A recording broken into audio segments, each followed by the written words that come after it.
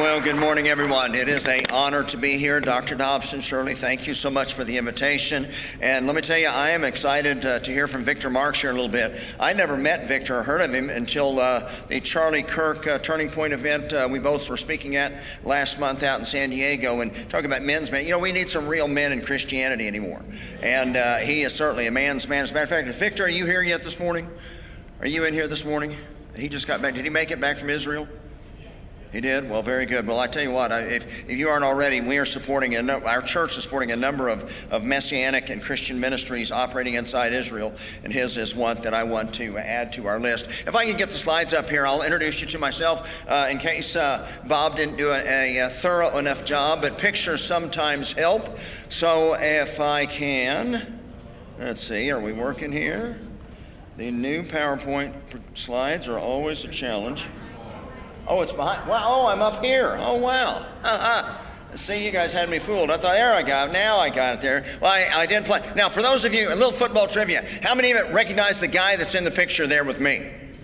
How many of you knew that Jimmy Johnson began his head coaching career at Oklahoma State University back in 1979? So JJ is actually, he recruited me to play college football, and of course he went on to, rumor has it he had a little bit of success at the University of Miami Hurricane, and then, I don't know, some team called the Dallas Cowboys, I don't know, I try to keep up with them. But then I was drafted by the Chicago Bears, the defending world champion Chicago Bears, and had the privilege, as Bob said, of playing with some Hall of Famers and some legends. You know, Dick Butkus would travel with us on our games because he was working for WGN. Gail Sayers would come by just to say hi to the guys and be around Hallis Hall. So that was really a privilege to be a part of that family. And then at the age of 37, I was called into ministry. And understand, my father was a bivocational pastor, so I love pastors. I walked an aisle and trusted Christ when I was 6 years old. I love pastors, but having been a pastor's son, I saw what the work entailed, and I never wanted to be a pastor. As a matter of fact, most days now, I still don't want to be a pastor. That explains why I'm so bold in the pulpit. I've been trying to get fired for 23 years, but they refuse to do so. But I'm a retired NFL football player. I had my own business in Oklahoma City, and I was serving as a volunteer youth pastor in our youth ministry in our church at the time when God called me clearly. And at the age of 37, my wife and I, my wife gave me great counsel because, I didn't want to be a pastor. She didn't want to be a pastor's wife, so we agreed on that deal. But she said, if God is calling, that's where we need to be, because the safest place to be is in God's will.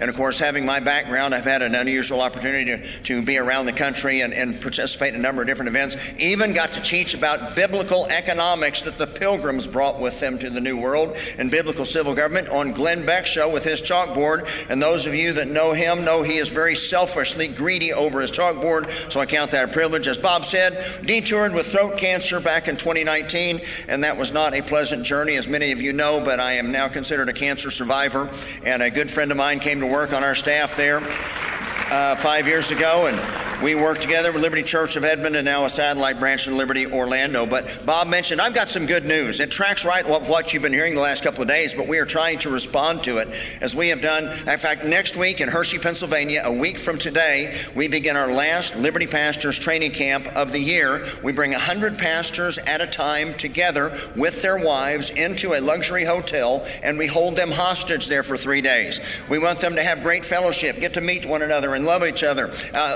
and have a second honeymoon, because most pastors only pastor churches that run around 75 to 100 people, so most of them can't afford to come to a place like the Broadmoor or something like that. So we reward them. We want to be a blessing to them, but in return they give us 20 hours of their time for continuing education, and we teach them to think biblically in areas of their life that seminary taught them not to think biblically. So we begin our camps with this question, and I'll start my remarks this Sunday morning with you with the same question. What part of your life is Jesus not the Lord over? The answer is obvious, ladies and gentlemen. He's supposed to be the Lord of all of our lives. Therefore, there should be nothing off limits in our preaching and disciple making at church. Jesus is not just the Lord of Sunday morning. Jesus is the Lord of our families, as Dr. Dobson and Shirley know. He's the Lord of education. He's the Lord of our work habits. He's the Lord of our work ethics, all of you business owners. He's the Lord of our sex lives. He's the Lord of how we handle money in the realm of economics. He is the Lord of our politics. Jesus is Lord of all. So why is it that we compartmentalize our lives? Why do we believe that there are subjects that can't be talked about in church? Well, I'm going to explain that to you this morning. And let me just say this, your pastor has been trained to think this way. And Eric Metaxas was right when what he said last night, this concept is a lie straight from the pit of hell that the church has bought hook, line, and sinker. Now let me explain. There's no question that early on the church at Pentecost was 100% Jewish. They had a Jewish worldview with a great knowledge of the Old Testament. As a matter of fact, ironically, Andy Stanley, the only Bible that the New Testament church had for about 2 decades was what we call the Old Testament. The Old Testament is the Bible that Jesus would have used to teach the disciples and those on the road to Emmaus how it all spoke about him. That's the Bible that the Apostle Paul would have been debating over in Jewish synagogues throughout Asia and Europe. The Tanakh was the only Bible for the New Testament church for about 2 decades. As a matter of fact, the question of the early church was not about baptism or the work of the Holy Spirit. The question among the early church was about circumcision. Christianity was treated as just another sect of Judaism by the Romans. At the time of Jesus, there were 24 sects, S-E-C-T-S, or I would say denominations among Judaism. You're familiar with many of them. There were the Pharisees. There were the Sadducees, there were the Essenes, there were the Herodians, and now you had this new group called the Nazarenes, all gathering together under the umbrella of the temple in Jerusalem. Christianity was Jewish to its very core. In fact, the question was not whether a Jew could become a Christian, it was whether a Gentile could become a Christian. But as the church grew into Asia and Europe, and after the destruction of Jerusalem, let me tell you, I love Eric Metaxas. I'll be honest with you, I've never read any of his books. I just know the work that he does, and we've spoken at many events together, but I've never really met him. We visited for a little bit in the gym yesterday, and I shared this little bit with him. But he is spot on with all of his conclusions and all that he's deduced from what he's observed. But he doesn't know about this point. But this is the church, as the church grew exponentially across Asia, after the destruction of the temple at Jerusalem, after the Hebrew apostles died off, with John being the last living apostle, the Greek line of thought affected the thinking of the church. In fact, much of the New Testament addresses the error of Gnosticism, as the apostles warned against this heresy in their many epistles. Now understand what this Greek line of thought was. The Greeks viewed the world in 2 compartments or 2 spheres. There was the spiritual world and there was the material world. The spiritual was good and could be redeemed, but the material world was inherently, irredeemably, and wicked. Well, this led to the logical conclusion, but heresy in the early church, that Christ could not have actually come in the flesh. How could he, which is holy, become a part of this irredeemable, unholy material world?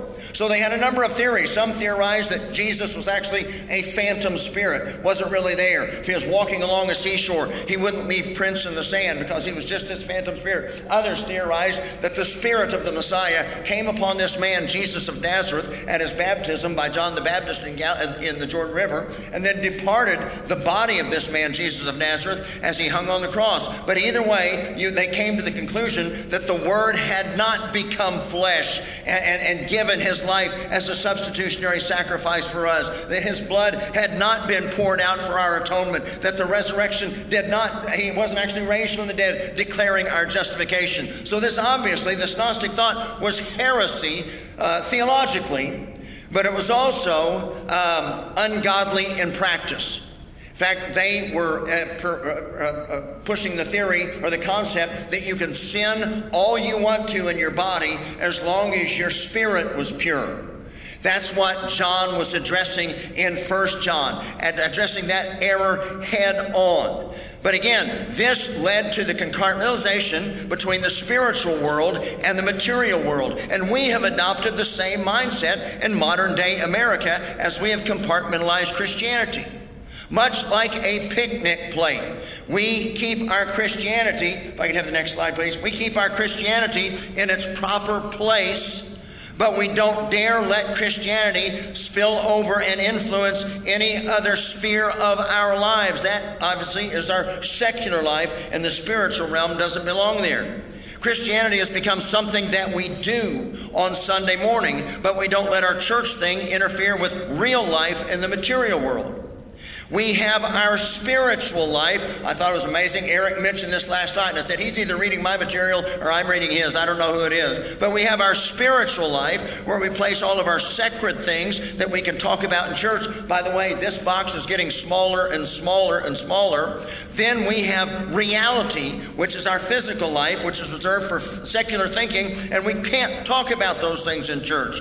But the Hebraic mindset, ladies and gentlemen, was they understood that God created the material world and the spiritual world. Therefore, Rabbi, Apostle Paul said, whatever you do, you are to do to the glory of God. Paul again said, glorify God in your body, i.e. the material world, and in your spirit, the spiritual world, as they both belong to God.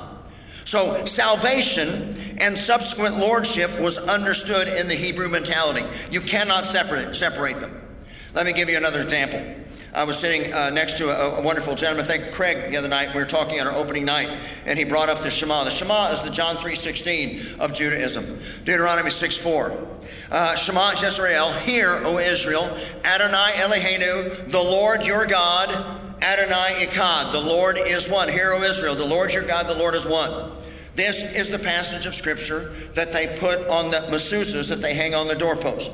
This is the passage of Scripture that's inside the tefillin when they put their prayer boxes on their foreheads and on their hands. This is the fundamental, it's a rededication of life twice a day. It's a pledge of allegiance done twice a day in the morning and evening. But understand, in biblical Hebrew, there are only about 7,000 words.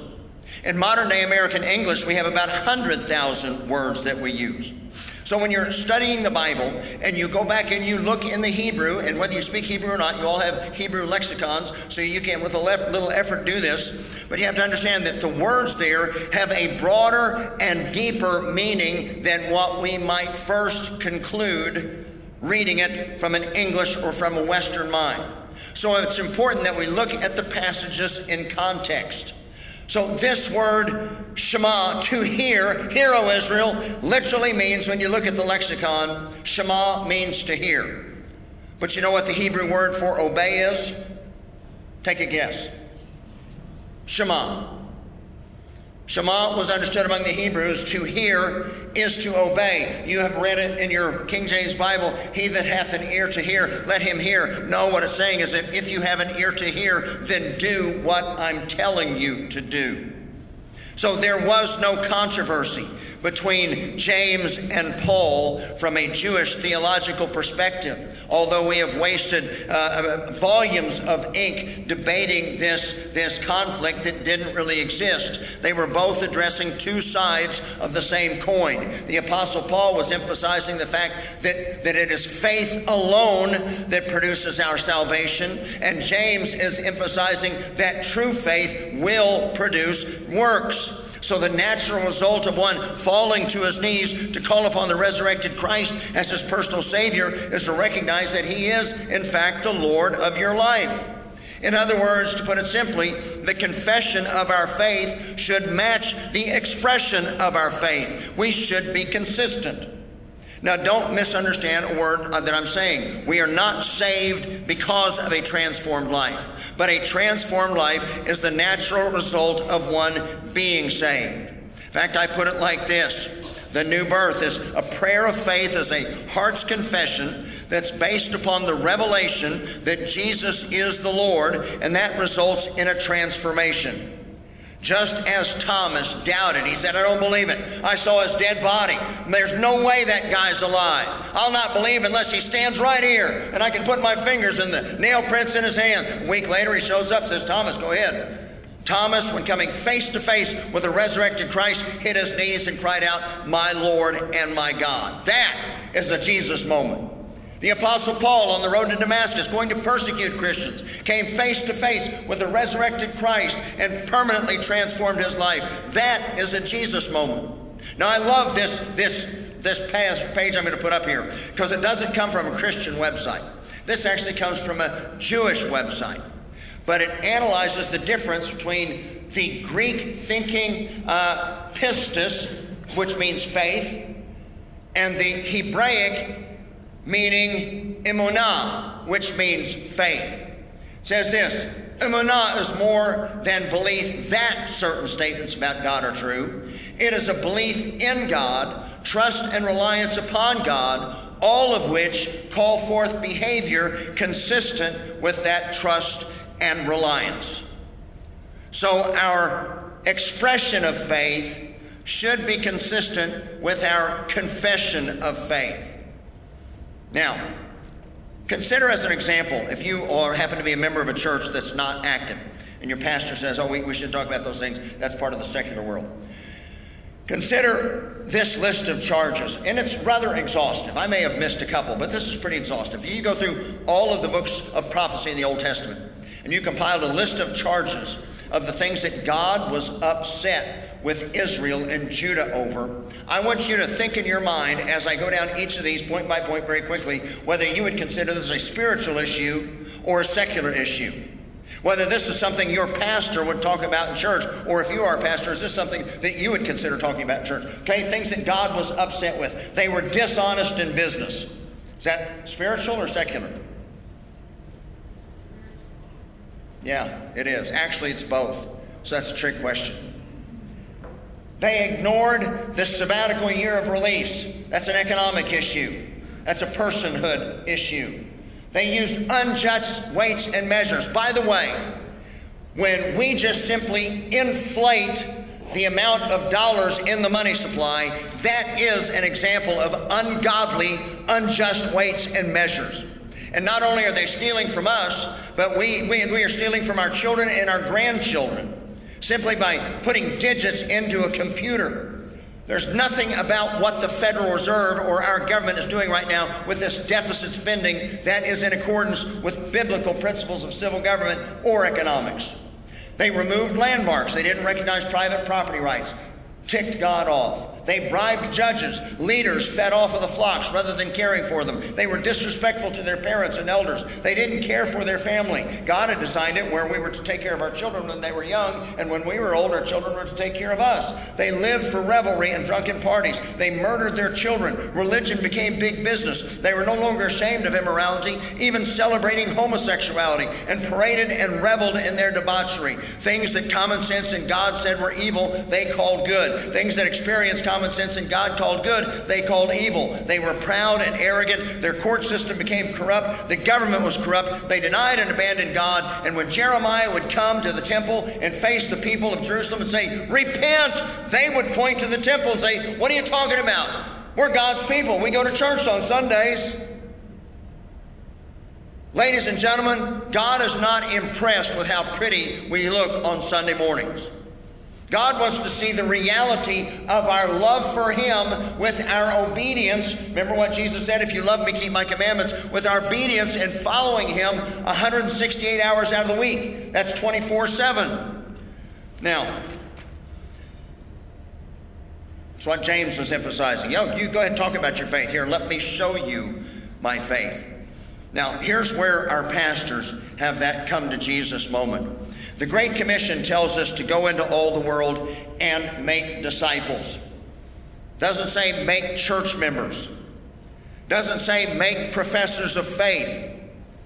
Doesn't say make people repeat the sinner's prayer. By the way, I grew up Southern Baptist and Independent Baptist. I was weaned. I could give you the Roman road before I could say Jack and Jill. So I'm not decrying the importance of but that's not what we've been called to do. We've been called to make disciples. And what do? How do we make a disciple? We teach that convert to observe all things whatsoever the Lord has commanded us. Now, folks, Ephesians, we will often misappropriate, Christians often misappropriate verses that really weren't intended for us. We have books of devotionals where God made a promise to David. We take it because it sounds good and it's encouraging. We'll put it in a little something and we'll apply it to us. Sometimes that's good. Sometimes it's really not a correct hermeneutic or exegesis of Scripture. But understand that Ephesians is clearly written to the New Testament church. So everything here is directly to us. And my responsibility as a pastor is, one, I'm supposed to be an evangelist.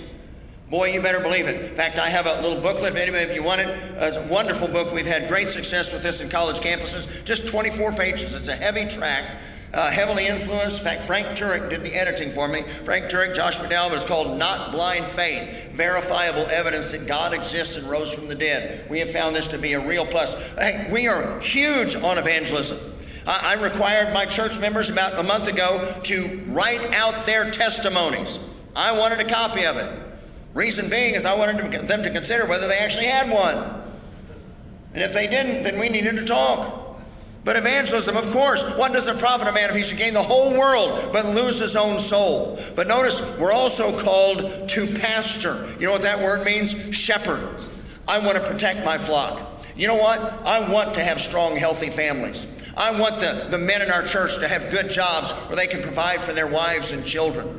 I want them to be free from illness. And brother, you better believe we were all over this COVID hoax about 2 weeks into it. And let me tell you, I did fewer funerals over the year of COVID, and we had donuts and coffee at church, and we had meals on Wednesday night, and we brought in real doctors that offered real advice, and we were on to hydroxychloroquine and ivermectin and zinc and vitamin D early on, and our world didn't change at all. The only time I wore a mask was when they forced us to do it on an airplane. Then one time my wife and I got thrown off of one because we didn't wear the mask high enough over our nose. For the love of Pete, how does that work? When you walk into the restaurant, you have to have your mask on. When you sit down, you can take your mask off. Viruses don't work that way. So pastors should have been on the front lines protecting their flock. We brought in probably a dozen doctors to speak to our people. And again, that's part of self-government. They need to make that decision for themselves. They look at it, hey, do I want to have this injection? Yeah, it's up to you. That's your body. You make that decision. If you want to wear a mask, I don't care. Wear 10 of them. For all I care, you're just not going to make me wear one. And then notice the last one, teachers. What is that? To make disciples. That's what we are called to do as pastors, for the perfecting of the saints, for the work of the ministry, for the edifying of the body of Christ. Now, for those who say, and I've heard many people say, what about my pastor? My pastor says, well, I just preach the gospel. Well, I know what he's referencing. He's referencing the Apostle Paul in 1 Corinthians 15, verses 1 through 8. But let me point out a couple things here to you. The missionary, the Apostle Paul, knew a little bit about preaching the gospel. Consider the subjects that Paul also talked about in discipling these new congregations as he was teaching from what we would call the Old Testament, and he would write epistles or letters answering questions of faith and practice, as now you had Jews and Gentiles synagoguing together throughout the known world at the time, worshiping the God of Israel and his Messiah. You know, for a Gentile coming in with a bacon sandwich, well, that was offensive to some of the Jews. So they didn't understand because they really hadn't interacted great. So that's what they were dealing with these epistles. But look at everything that Paul dealt with. Obviously, evangelism. Jesus of Nazareth is the promised Messiah. But he also talked about proper government. Paul talked about taxes. He talked about proper sexuality. He taught about sexual sin, homosexual sin, marriage, circumcision, church discipline, work and work ethic, integrity as business owners, charity, church organization, care for widows and orphans, handling disputes in the congregation, pride, humility, and forgiveness, gossip, cultural issues such as dress, hairstyles, clean and unclean foods, proper doctrine, eschatology, and all sorts of things. So these pastors need to recognize that Paul wrote a lot more than just 1 Corinthians 15, 1 through 8. If you say, I want to be just like the Apostle Paul and preach the gospel, well then amen, so do I. And that's what the Apostle Paul was doing as he was preaching the whole counsel of God.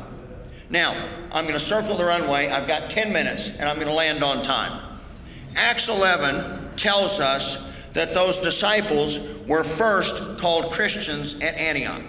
And that term disciple or Christian both mean follower of Christ. So a Christian means a disciple of Christ or a follower of Christ.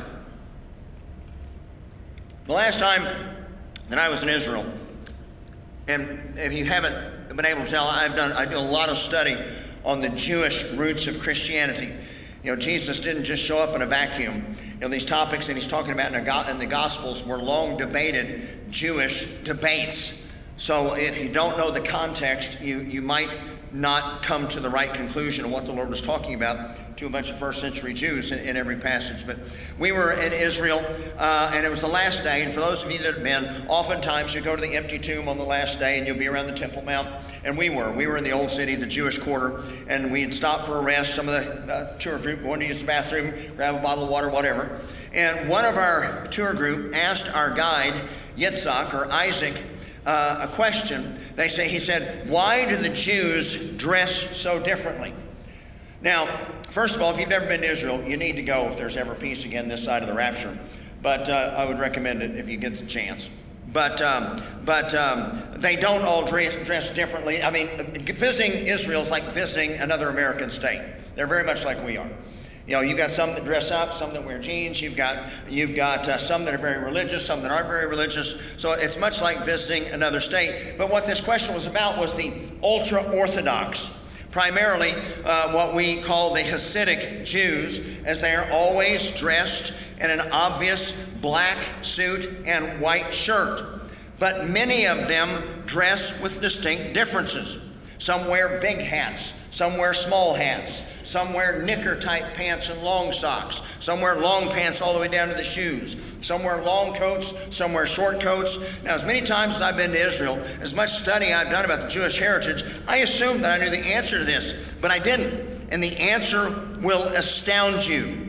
Isaac said that they wear their clothes the way their particular rabbi wears his clothes. They wear their hats and try to imitate their rabbi and his choice. They wear their socks the way their rabbi wears his. In other words, their goal was to become like their rabbi in thought, mannerism, and behavior. Now, a Jewish rabbi didn't hand his students a syllabus on the first day of class. They were commanded to follow me or walk with me. Does that strike any chords from your memory of studying the Synoptic Gospels? In fact, one author likened the maturity of a disciple to be measured by the amount of dust that he accumulated on his clothing from following his rabbi so closely as he watched, imitated, listened, learned, and applied his teaching.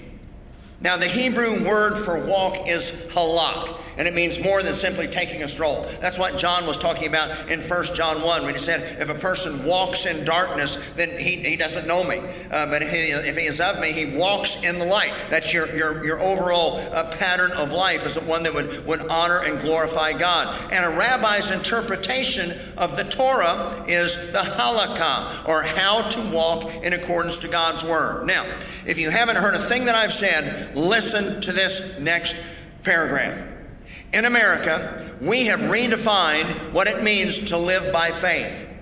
We believe that living by faith means that we make an empty profession or recite an empty creed that we don't actually understand.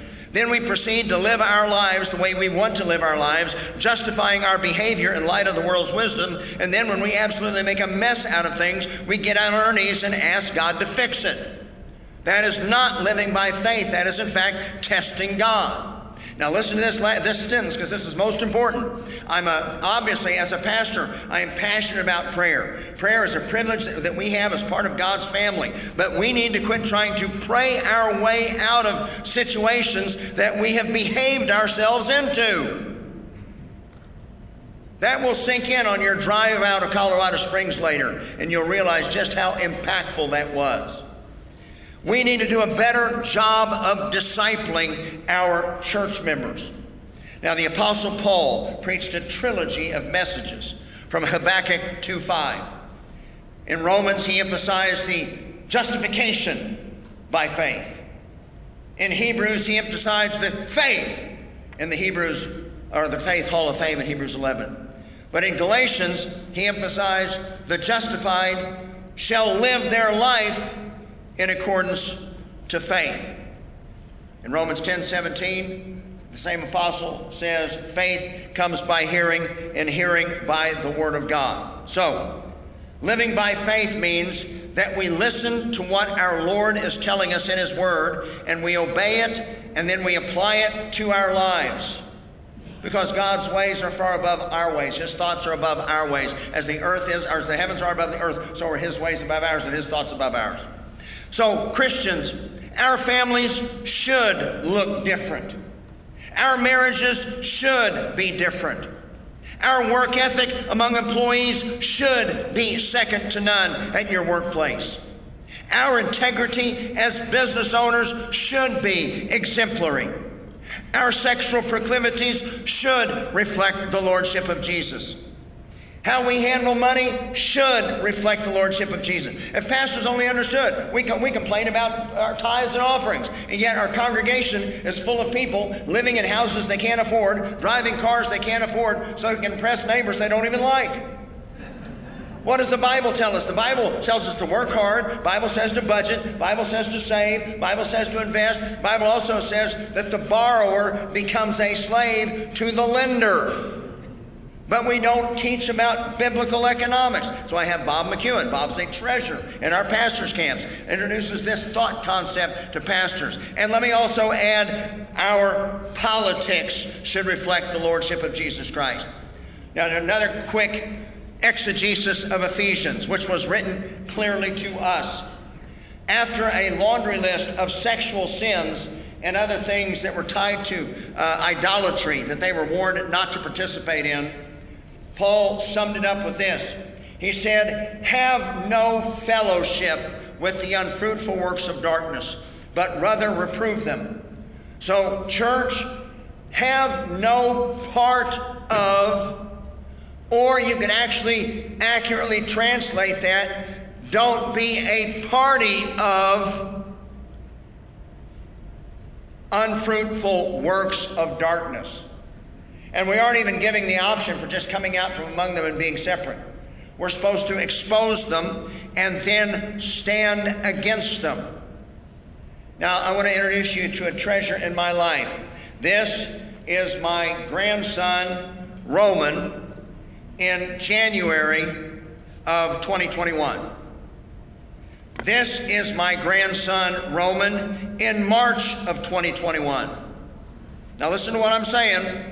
You may actually be saved, but you're not following Jesus in your politics if you are a party to a platform that endorses baby murder to Moloch, Baal, and Ashtoreth, the LGBT trans butchery of our children, and the LGBT agenda that promotes theft and covetousness and communism. You aren't following God in your politics. You may actually be born again, but you've never been discipled to where you know to follow God even in this realm of politics. That's what it means, ladies and gentlemen, to live by faith. We're to glorify God in all that we do. Too often I hear people try to quote Proverbs 3:5 as an Old Testament verse for Romans 8:28. It's not. Read what it says. Trust in the Lord with all your heart. Don't lean on your own wisdom. Acknowledge the Lord in all your ways because He will direct your paths. That's a biblical worldview. Lord, what are your marching orders for me in this area of life? How should I function as a husband? What is my job as a dad? How should I treat the world as an employee? How should I function as a business owner? Lord, what would you have me to do? 2 Timothy 3:16. All scripture is given by inspiration of God and is profitable for doctrine, for reproof, for correction, for instruction in righteousness. A disciple of Jesus is one who walks with Jesus day by day, studies his teaching of the truth, and applies his instruction to life since he is the Lord of all. Now, here's where the problem lies. You guys know the guy in the middle, the guy on the right, George Barna in the middle. Well-known, established statistician for Christian topics. The guy to his, as you're looking at it, the guy on the left is Richard Land, former head of ERLC. The guy left to him is Sam Rohr from American Pastors Network in Pennsylvania. Of course, David Barton is the George, and that is me at almost 300 pounds prior to cancer. It looks like a dad taking his children to the zoo, doesn't it? But George did some in-depth study of people, Christians and pastors.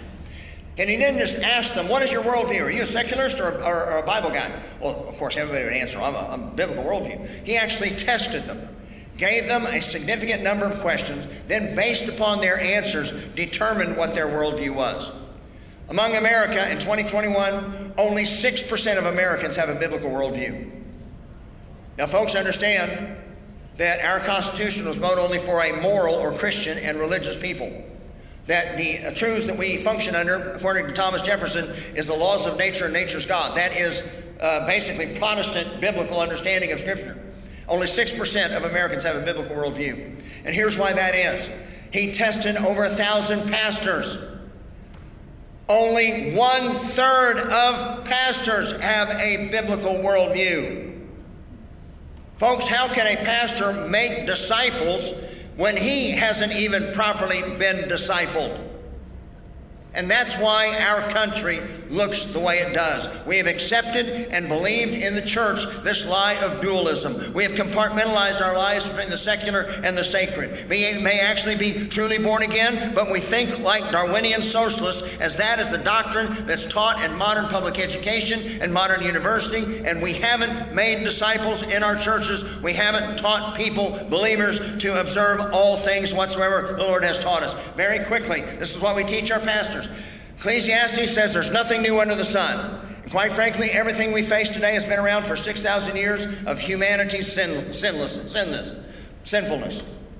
We may have air conditioning and indoor plumbing, but the same old sin issue, the same old bodies. And God has divided responsibility for every issue and assigned it to one of 4 realms of government. It begins with self-government. Genesis 1. Adam had one command: don't eat of the tree of the garden, in the middle of the garden. Then we have family government. By the way, self-government, you decide if you should wear a mask or not. By the way, self-government, only you can decide whether you trust Christ or not. Nobody else can make that decision for you. Family government. You know, one of the areas that was entrusted to moms and dads? Education. Moms and dads, train up your children in the nurture and admonition of the Lord. So why is it that we all as Christians take our children down to the kindergarten at the age of 5, drop them off, then we pick them up when they graduate university at 21, and we wonder why they become atheistic postmodernists? Of course they're going to. That's what they've been taught. Then we've got this realm of church government. This, by the way, is where charity falls under. And then we've got civil government, proper and improper civil government. Civil government responsibility in any passage of Scripture, whether it's Genesis 9 when Noah got off the boat, to anything that Paul wrote to Timothy, or Peter wrote to the dispersed, or Paul wrote to the church in Rome. The purpose of civil government is to punish evil and to protect the good, that we may live peaceably in all godliness. When a government becomes evil, that is a perversion. Just as a father can become perverted or a mother can become perverted. And we aren't supposed to have unlimited submission to perversion. The Hebrew midwives in Exodus 1 told the Pharaoh no. The Shadrach, Meshach, and Abednego told Nebuchadnezzar no. There are times if civil government is wrong in promoting ungodliness, the response from Governor DeSantis, as it should have been many times these last 3 years in Florida, was no. Praise the Lord for proper civil government.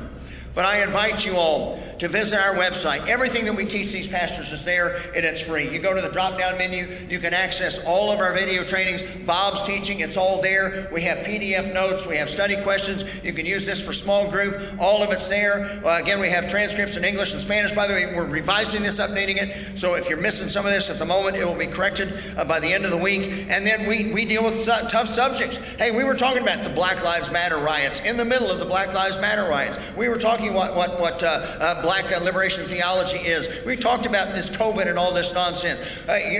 We have all this materials right there at your fingertips if you would like it. Plus, this is our last conference coming up, and these are my last words out of my mouth. Invite your pastor. It begins next Sunday. It's only $99. Art Alley and Timothy Bland subsidize. The rest of this is about $1,500 a couple. But we want your pastor and his wife to come and spend 3 days with us and let us fellowship with him and try to teach him to think biblically in areas of his life that he does not think biblically. We've got some cards promoting that event. So with my wife Cindy over here, or you had one at the breakfast table, we've got some of these free evangelistic tracts, Not Blind Faith. And with those remarks, God bless you. It's a privilege to be here, and I'm looking forward to rich remarks.